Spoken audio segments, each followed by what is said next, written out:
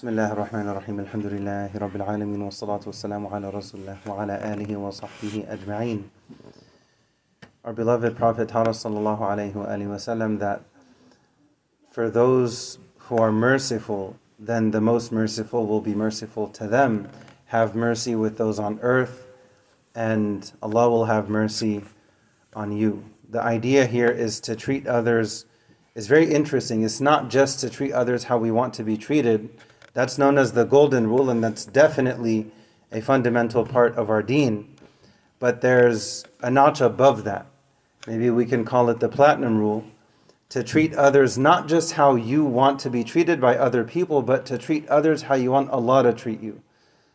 So when we think of it in this way, then it's supposed to motivate the person, to motivate the believer to step their game up a little bit. To forgive others because they want Allah to forgive them. To be merciful to others because they want Ar-Rahman, the most merciful, to be merciful with them. And to try to protect others, for example, from their wrath and from their, anger getting out of control, because they would not want Allah to treat them in that way. So when a person thinks of how they treat others in this way, then they start to think much more deeply before they mistreat someone, before they take advantage of someone, before they're harsh with someone or disrespectful, whether it's at home, whether it's in the masjid, whether it's at work, at school, whatever the case may be. This concept is supposed to constantly be on the mind of the believer. How do I want Allah to treat me? And that should translate into how I treat others. And we find a clear example of this in Surah An-Nur, when Allah says, وَلْيَعْفُوا وَلْيَصْفَحُوا أَلَا تُحِبُّونَ أَن يَغْفِرَ اللَّهُ لَكُمْ. Allah mentions pardoning and turning a new page. Would you not love for Allah to forgive you? Now this ayah has a specific context as to why it was revealed and when it was revealed at the time of the Prophet ﷺ, specifically in connection with Sayyidina Abu Bakr as-Siddiq radiallahu anh and the slander of Sayyidah Aisha radiallahu anha. And he had a relative who fell into that. And that relative was struggling financially, and he was supporting this relative. And when he heard that that same relative fell into that slander of not just someone, that's horrible within itself, but on top of that, his own daughter, who's married to the Prophet ﷺ, and think of all of the sacrifices that he has made up until this point for Islam, for Allah and His Messenger.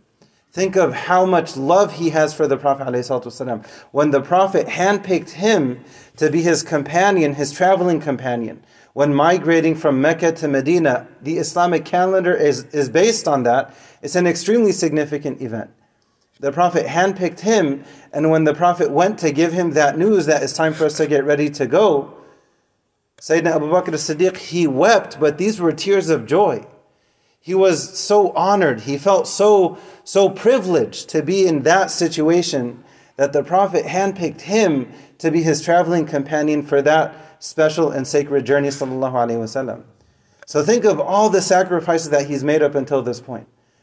And that relative had also been Muslim for a while, had also participated in Badr, so on and so forth. He made a mistake. And so, understandably, the response of Sayyidina Abu Bakr as-Siddiq was that I'm not supporting him anymore.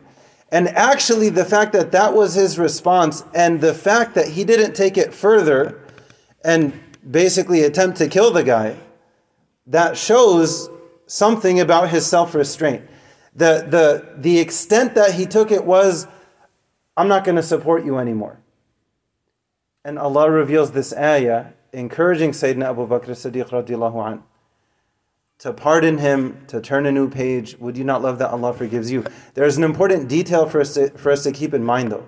The fact that that person was a very good person. They had a very solid history. They had done a lot of good, but they made this really, really bad mistake. So part of what we can infer from this is that this person did not have the same background as, for example, the leader of the hypocrites, Abdullah ibn Ubay ibn Salul. This person was in a very different category. A sincere, good person who made a bad mistake, and he did pay the price. He did deal with the punishment of that. أَلَا تُحِبُّونَ أَن يَغْفِرَ اللَّهُ لَكُمْ. This was the catalyst for Sayyidina Abu Bakr as-Siddiq. Because the slander happened, and he had to deal with the penalty, with the punishment of the slander. So in a sense, that evened things out. But then on top of that, Allah poses this question to Sayyidina Abu Bakr: would you not love for Allah to forgive you? Now, what was the response of Sayyidina Abu Bakr as-Siddiq? And this shows how high his iman was and how high his maqam was, subhanAllah. It's amazing that he had this type of reaction, and he had this type of reaction right away. This ayah comes down, he hears this ayah, and he responds immediately. He forgives his relative, and he changes his oath. He had initially taken an oath. I swear I'm not supporting him anymore. And then this ayah comes down, I swear I'm not going to stop supporting him. He was affected by the Quran. He cared so much about needing to be forgiven from Allah. So let me forgive this person. They already paid their price. They dealt with the punishment. They didn't get away scot-free. They did face the consequences. You can read about this at the beginning of the surah. He did face the consequences. Okay, now after that debt has been settled socially, don't let it linger. Would you not love for Allah to forgive you? أَلَا تُحِبُّونَ أَن يَغْفِرَ اللَّهُ لَكُمْ.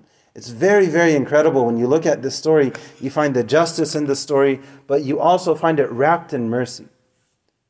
The justice was there. It was not abandoned. You don't abandon justice for the sake of mercy. Maybe there are times people choose to do that. That's between them and Allah. But when someone has a right, it's perfectly okay for that right to be fulfilled appropriately, for it to be taken care of jurisdictionally. In terms of the law, a person can't go become a vigilante. Okay, that happened. So there was that justice. And then after that, you find the mercy and the forgiveness.